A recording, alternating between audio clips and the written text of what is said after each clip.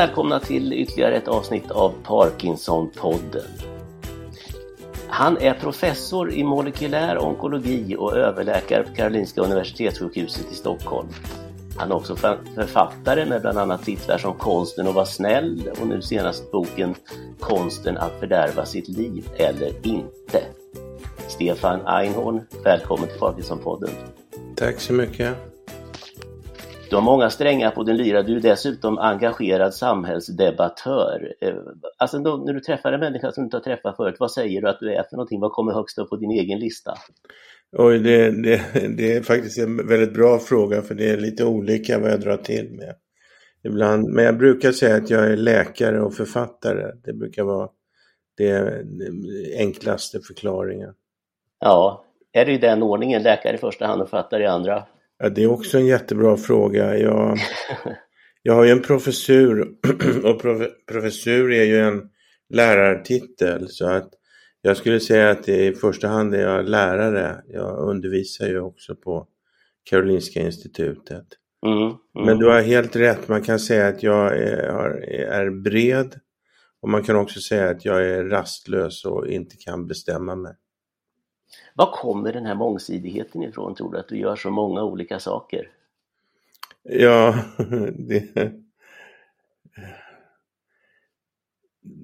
det är svårt att svara på, men jag har ju varit lyckligt lottad så tillvida att jag har haft flera olika karriärer. Jag har haft en eller delvis har en forskarkarriär, jag har en läkarkarriär och sen i mitten av livet så kunde jag delvis sadla om och ha haft en författarkarriär och en föreläsarkarriär, så att jag känner mig ytterst privilegierad i det avseendet att jag har fått den här möjligheten.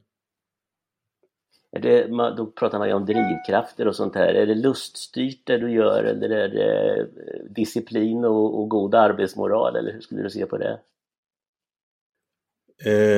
Jag drivs delvis av lustprincipen. Jag försöker göra det som är roligt, intressant men också viktigt. Och sen är jag driven. Jag slutför saker och ting och jag är tämligen effektiv också i mitt arbete, skulle jag vilja säga. Jag är inte slarvig, nej. Men ibland känner jag att jag skulle kunna vara ännu noggrannare. Men så kan man ju tänka om allting. Och tänker man så för ofta så slutför man ingenting. Nej, lite fel och brister ska man väl ha. Det ska alltid finnas förbättringspotential, är det inte så? Ja, ingen är perfekt, och tror man att man är perfekt så är det dags att börja från början igen. Ja, definitivt. Du är ju med i Parkinson-podden då, och du har ju Parkinsons sjukdom sedan 2012. Men du hade en ganska ovanlig resa innan du fick din diagnos. Efter jag förstår då så började du känna av att någonting inte stämde runt 2006-2007 någonstans där. Vad var det du kände av i kroppen då? Ja, jag kände att det var någonting som var fel med min högerhand. Den lydde inte riktigt, och jag blev ju naturligtvis orolig och gick till en neurolog. Och neurologen undersökte mig och sa att det var ingenting och att jag kunde känna mig lugn. Och jag kände mig lugn i några månader och sen blev jag orolig igen och kände att nej, det är något som inte stämmer. Så jag gick tillbaks till den läkaren igen och han utredde mig då ordentligt och sa än en gång att det inte var något fel på mig. Och då blev jag lugn i ytterligare några månader och sen kontaktade jag den doktorn igen och sa att det är något som inte stämmer. Och då sa han att jag hade en ångestneuros med sjukdomsfobi, vilket innebär att jag är hypokondriker i stort sett, och skickade mig till en psykiater som också var neurolog faktiskt. Och han satte mig på antidepressiva och då blir man ju ganska glad och tillfreds. Under några år så brydde jag mig inte om det där med att handen och armen inte funkade riktigt bra. Men sen när vi är framme vid 2012 så sa jag till den här psykiatern: nu får du undersöka mig igen. Nu får du undersöka mig. Och då undersökte han mig och sa att det är inget fel på dig. Och så gick det några veckor. Det är en tradig historia det här. Och då sa jag till honom: nu får du lägga bort psykiatrikerrocken, sätta på dig neurologrocken och undersöka mig ordentligt. Och mitt i den undersökningen så sa han: du har ju Parkinson. Och på sätt och vis kan man säga att det var en lättnad att äntligen bli trodd. Och jag kontaktade en läkare, en kollega, som utredde mig, och jag slutade med antidepressiva och började med Parkinson-medicinering istället. Och på den vägen är det. Men under de här åren då du åt antidepressiva och kände att någonting inte stämde i alla fall, men du kände dig lugn som du säger. Vad innebar, alltså så anhöriga så runt omkring dig, tyckte inte de att du skulle göra någonting eller gå och kolla det här på riktigt, det tar ju för lång tid eller något sånt? Du var inte stressad av det? Ja, det var ju ganska subtila besvär. Jag tror inte det var någon som märkte det, att jag kände mest av det för egen del. Och nej, det var väl ingen som stressade mig, utan alla tyckte väl att jag var lite knäpp, och inget mer med det.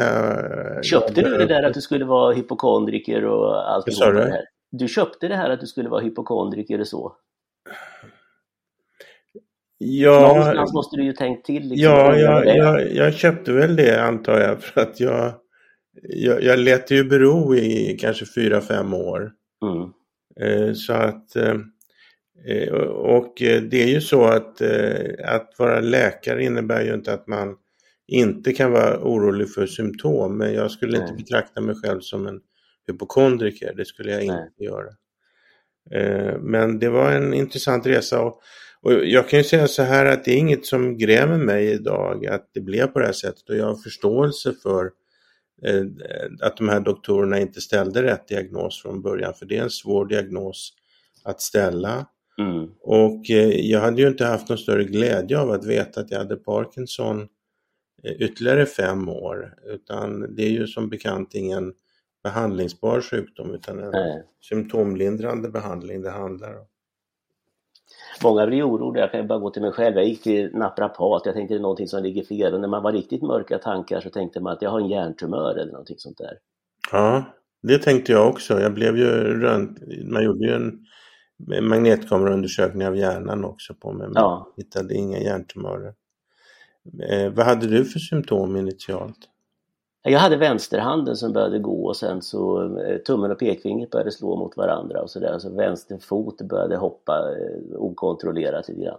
Men man sköt ju ifrån sig hela tiden, både av rädsla och kanske det går nog över hoppet liksom. Men sen till slut så blir det ju övermäktigt, då måste man gå iväg och få veta vad det är för fel. Hur länge hade du symptom innan du fick diagnosen? Jag skulle nog säga att det var 3, 4, 5 år någonstans där faktiskt. Jag tror det är inte så ovanligt att det är en laggperiod så att säga innan man får diagnos. Ja, det är det. Du sa att du kände dig lättad då 2012 när du fick din diagnos. Vad innebar den direkt för dig när du gick hem, lämnade läkaren som sa att du har Parkinson? Ja, jag berättade ju för mina nära och kära då att jag hade den här sjukdomen, och sen bestämde jag mig för att inte gå ut offentligt och berätta det initialt, för att jag tyckte dels att det var privat, att det var min ensak, och jag var lite offentlig person. Och sen ville jag inte att folk skulle tycka synd om mig, och jag ville inte att så att säga att jag blev en diagnos istället för Stefan Einhorn.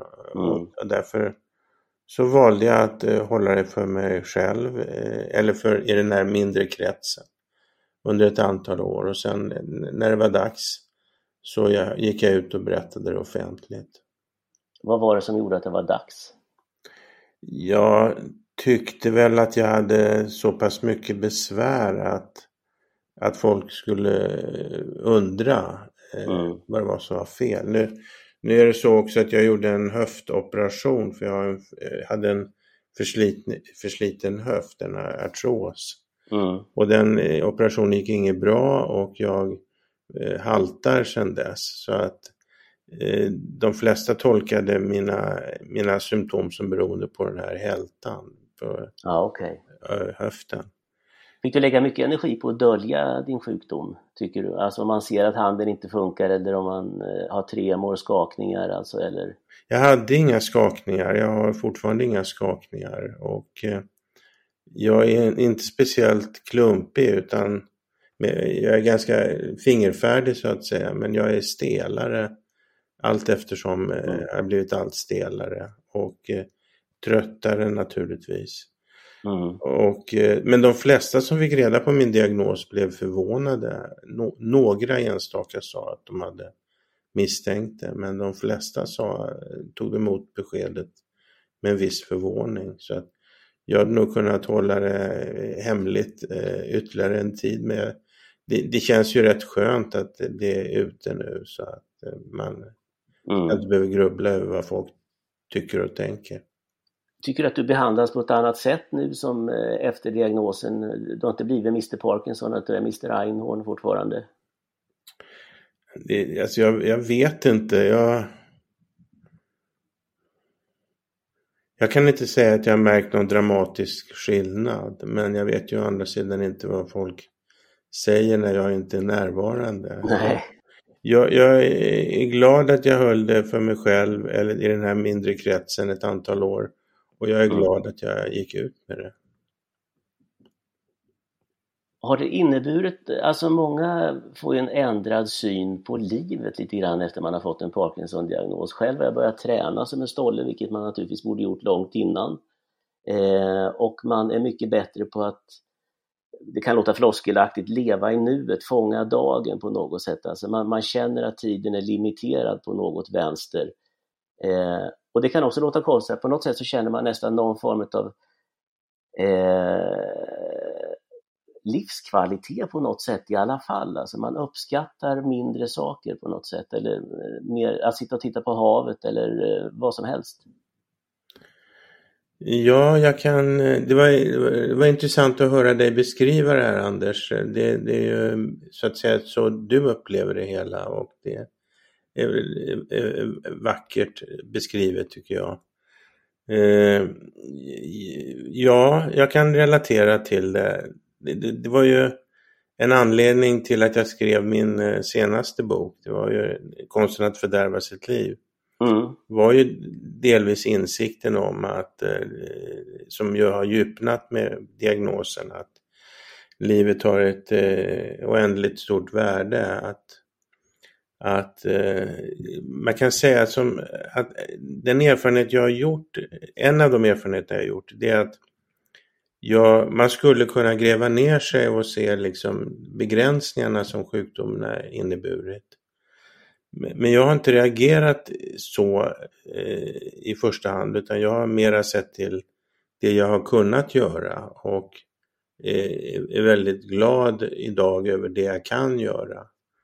Sen är det ju en sjukdom som gör sig påmind i stort sett dygnet runt. Det går ju inte att glömma bort att man har Parkinson. Och jag skulle naturligtvis föredra att inte ha Parkinson. Men jag har liksom, det är ingenting jag grämer mig för eller tycker synd om mig för, eftersom det är ju oklart varför vi drabbas av den här sjukdomen. Och det finns inget, jag kan inte säga att jag skulle druckit mindre sprit eller jag skulle ha motionerat mer eller jag skulle ha rökt mindre eller vad det nu kan handla om som påverkar sjukdomsutveckling. Men i Parkinson-fallet vet vi ju väldigt lite om vad som är orsaken. Och därför är det ingen mening med att gå och gräma sig, utan jag har tagit det som det kommer och accepterat min diagnos.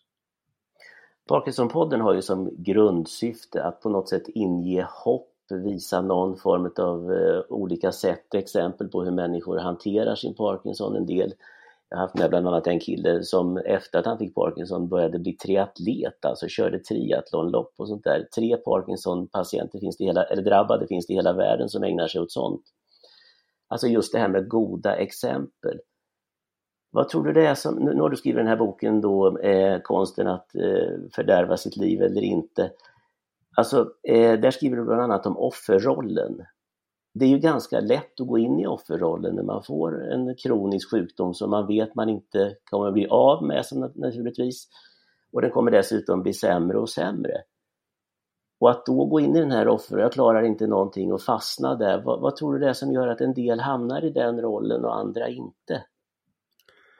Det är en 10 000 kronors fråga. Jag har själv inte hamnat där och jag tror inte det är ingenting jag kan vara stolt över eller liksom säga bra jobb, klappa mig på axeln för. Utan det är väl en del av min personlighet och innan man får en sån här sjukdom så vet man ju absolut inte hur man kommer att reagera. Och för mig var det främmande att gå in i offerrollen och det jag har hört folk säga om mig är att, för jag har en del andra besvär också med höften, jag har artros i ett knä och jag har en del andra bekymmer, men det folk säger är att jag gnäller inte. Nej. Och jag tycker man får gnälla om man är lagd åt det hållet. Jag tycker det är helt okej.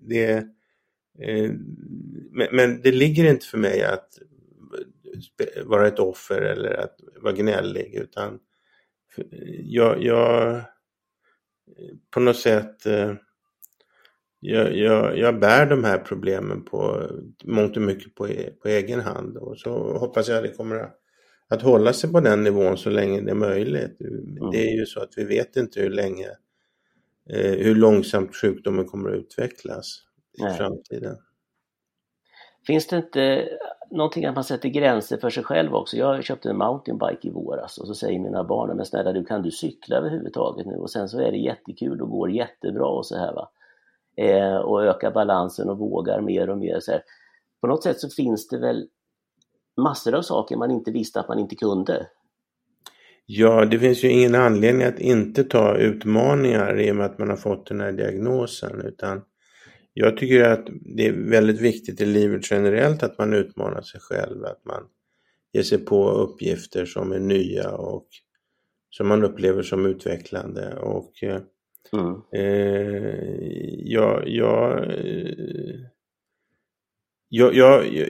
jag försöker definitivt motionera ungefär 30-40 minuter varje dag. Och då vad gör du för typ av motion?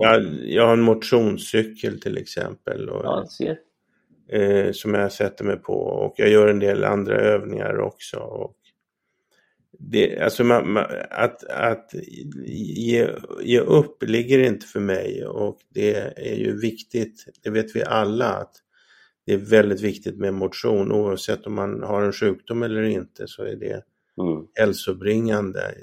Och nästan nödvändigt i den höga ålder som vi har, du och jag. Ja, precis.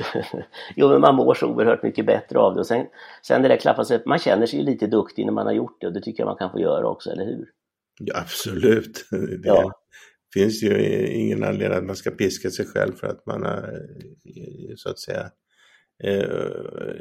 presterat någonting. Sen är det kul att säga det här med cykel också. Min neurolog sa att det finns någon konstig grej. Man kan få släpa fram en Parkinson-sjuk till cykeln. Men sen när de sätter sig och åker iväg så är det någonting med Parkinson och cyklar. Det funkar som om ingenting har hänt nästan. Och det är en rätt härlig känsla. Jaha. Vad det beror på, det vet jag inte. Jag cyklar en del också under sommarperioden. Och det är inte problematiskt tycker jag. Nej. Du, det här, sen läser man ju i sociala medier då, det finns olika Facebook-sidor och yngre Parkinson och allt vad det är för någonting. Och det kan ju vara mycket att man fastnar i det här, för att fastna i den här offerrollen och gnäller lite grann. Min läkare förstår mig inte, nu har jag provat det här, har ni snubblat, nu händer det mig och så vidare. Man ältar och i vissa fall kommer nästan in så att man känner att man drar liksom lite sjukdomsvinster, att man inte gör allt man behöver alltså själv, utan man utnyttjar andra. Hur känner du inför sådana kommentarer? Vilka kommentarer menar du då? Ja, typ det här ältandet, att man liksom söker bekräftelse i sitt elände, grottar ner sig, det du pratade om förut. Ja, det ligger inte för mig, som jag påtalade tidigare. Men alltså, sen är det ju att sjukdomen går ju med en viss igångsättningssvårigheter. Att man, jag har bett min hustru att om hon är i köket samtidigt som jag när vi äter frukost, att hon tar bort min tallrik och ställer in den i diskmaskinen.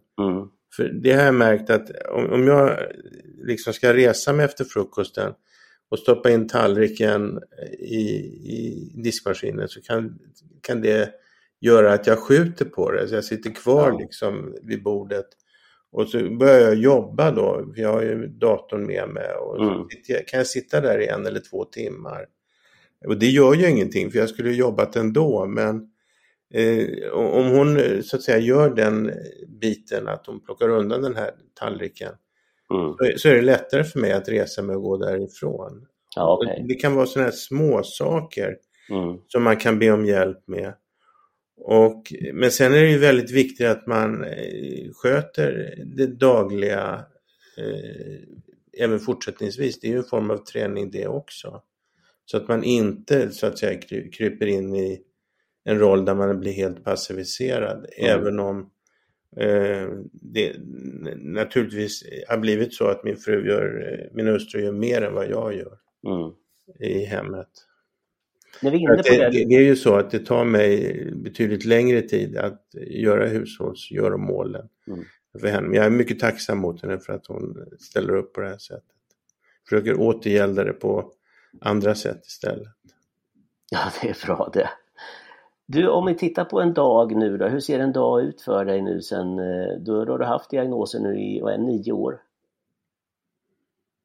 Ja, 9 år är det. Ja. Ja, jag jobbar ju mycket. Jag jobbar väl en 50 timmar i veckan eller något sånt där. Oj! Och jag har ju, som du redan varit inne på, väldigt skiftande arbetsuppgifter. Så att, och jag fyller ju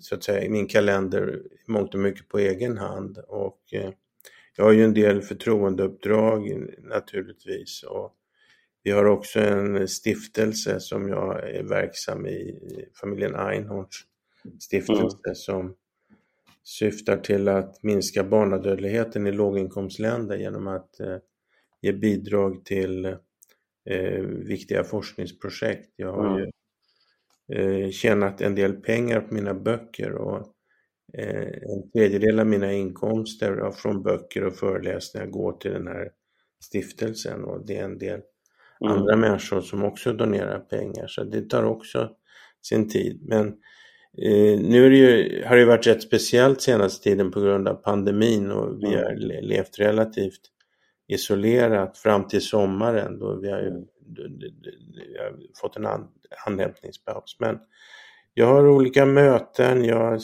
skriver på mina böcker, jag har ju en kurs i konsten att vara en god doktor som går en gång per termin, 5 veckor, och då under de 5 veckorna sitter jag framför datorn i stort sett, för det är digital undervisning nu. Det är på läkarutbildningen du har det? Ja, läkarutbildningen. Vi undervisar helt och hållet digitalt nu. Så jag sitter framför datorn och undervisar mina studenter. Och förr i tiden, fram till pandemin, så hade jag ju en hel del föreläsningar, så jag reste runt i Sverige och ibland till våra nordiska grannländer och höll föreläsningar.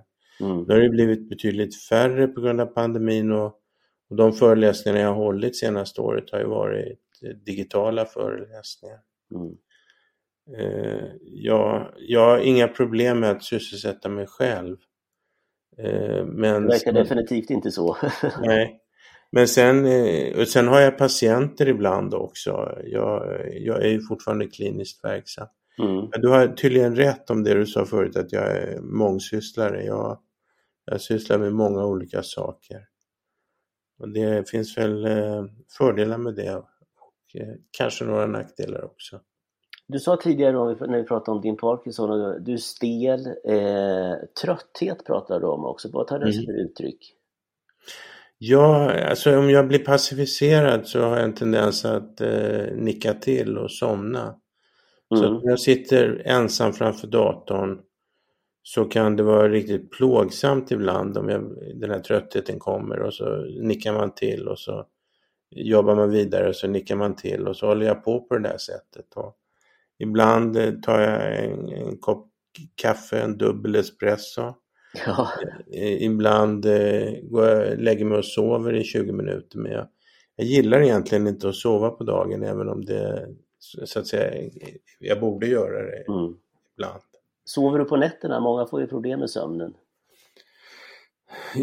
Alltså mitt problem är att om jag vaknar på natten så kan jag bli ganska pigg, och då finns det många saker jag vill ägna mig åt, som att titta på tv-serier eller jobba lite eller läsa mejl eller så mitt problem är snarare att jag måste disciplinera mig själv att inte så att säga roa mig med andra saker på nätten. Men och det är väl delvis en konsekvens av sjukdomar att man vaknar på natten och är ganska pigg. Har du motsvarande erfarenhet? Eller? Ja, det kommer en podd här sedan längre fram med en sömnforskare, Lena Leisner, neurofysiolog också, och hon pratar om det här att sömncentrat blir ruckat i och med alla de här transmittorsubstanserna.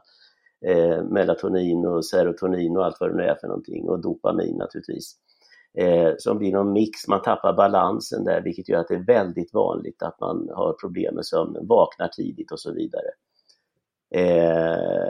Och sen som du, men gå upp, det var så, vaknar du så gå upp, det är gärna ett sätt att säga att du är vaken, gör något annat ett tag nu, så kommer nästa sömntåg efter 90 minuter ungefär, som hon sa. Okej, då lärde jag mig någonting idag också. Det var intressant. Spännande. Ja. För mig, alltså det är delvis någonting som jag inte har någonting emot. Det är också naturligtvis ett problem, för det innebär ju att om man måste upp tidigt på morgonen så kanske man bara har sovit 4 timmar på natten. Ja. Det är ju inte bra. Nej, det är lite för lite i det långa loppet. Men andra nätter kan jag sova på som en liten hundvalp utan några som helst problem. Vad skönt.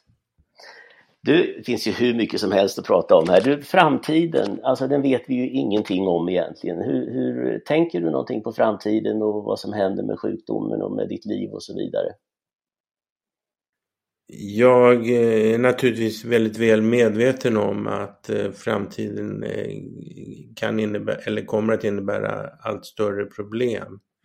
Men jag hoppas att det kommer att gå relativt långsamt, och jag ägnar inte allt för mycket tid åt att fundera över det, utan jag försöker leva ett bra liv idag och ser egentligen ingen vinst med att gräva ner sig i funderingar om vad som kommer att hända imorgon.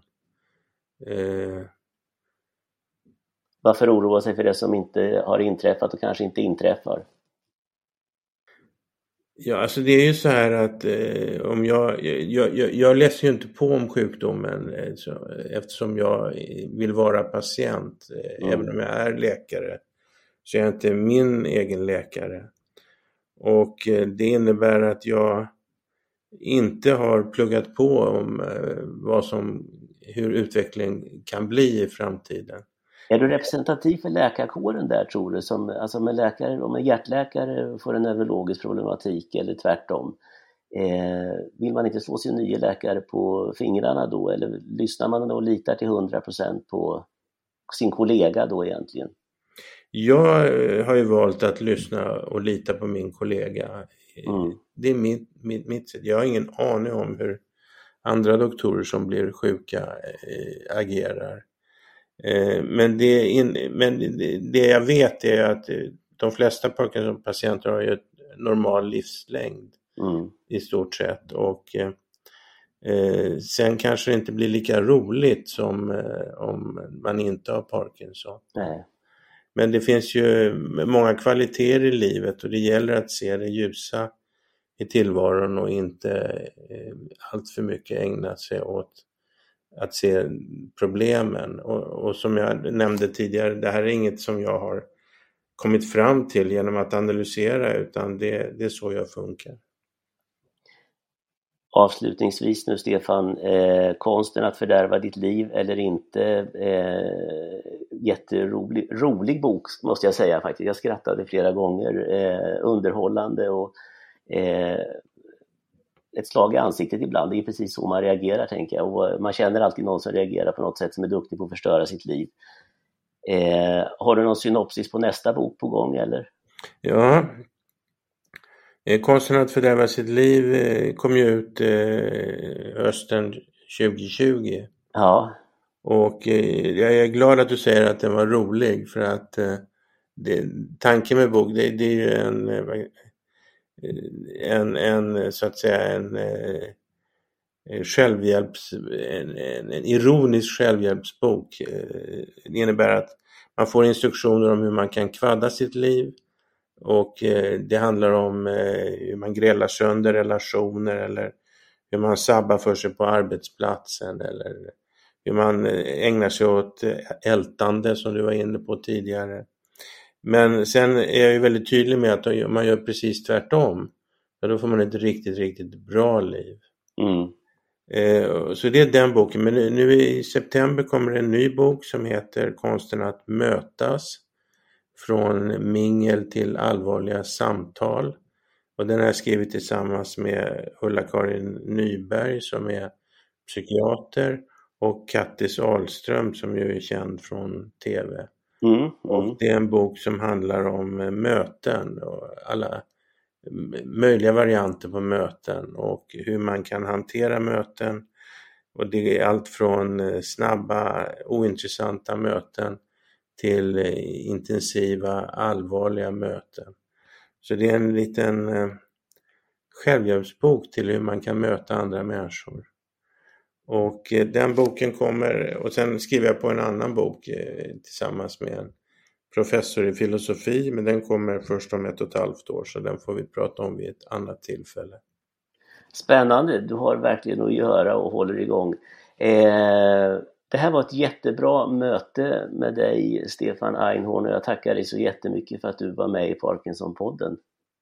Tack Anders, det var hemskt trevligt att få möta dig, och viktigt ämne att prata om, det här med den egna sjukdomen. Och det är ju så att vi kommer alla att bli sjuka på det ena eller andra sättet i våra liv. Det är ju så livet är konstruerat, och inte förrän man är där så vet man hur man kommer att reagera. De orden får avsluta den här avsnittet av Parkinson-podden. Och det här avsnittet har möjliggjorts med stöd från Abvie. Abvie har ingen påverkan på programmet eller innehållet i podden. Parkinson-podden finns där poddar finns. Det finns över 30 olika avsnitt att lyssna på för er som känner det. Tack så mycket alla ni som har lyssnat. Ha det bra, vi hörs igen. Tack, hej då.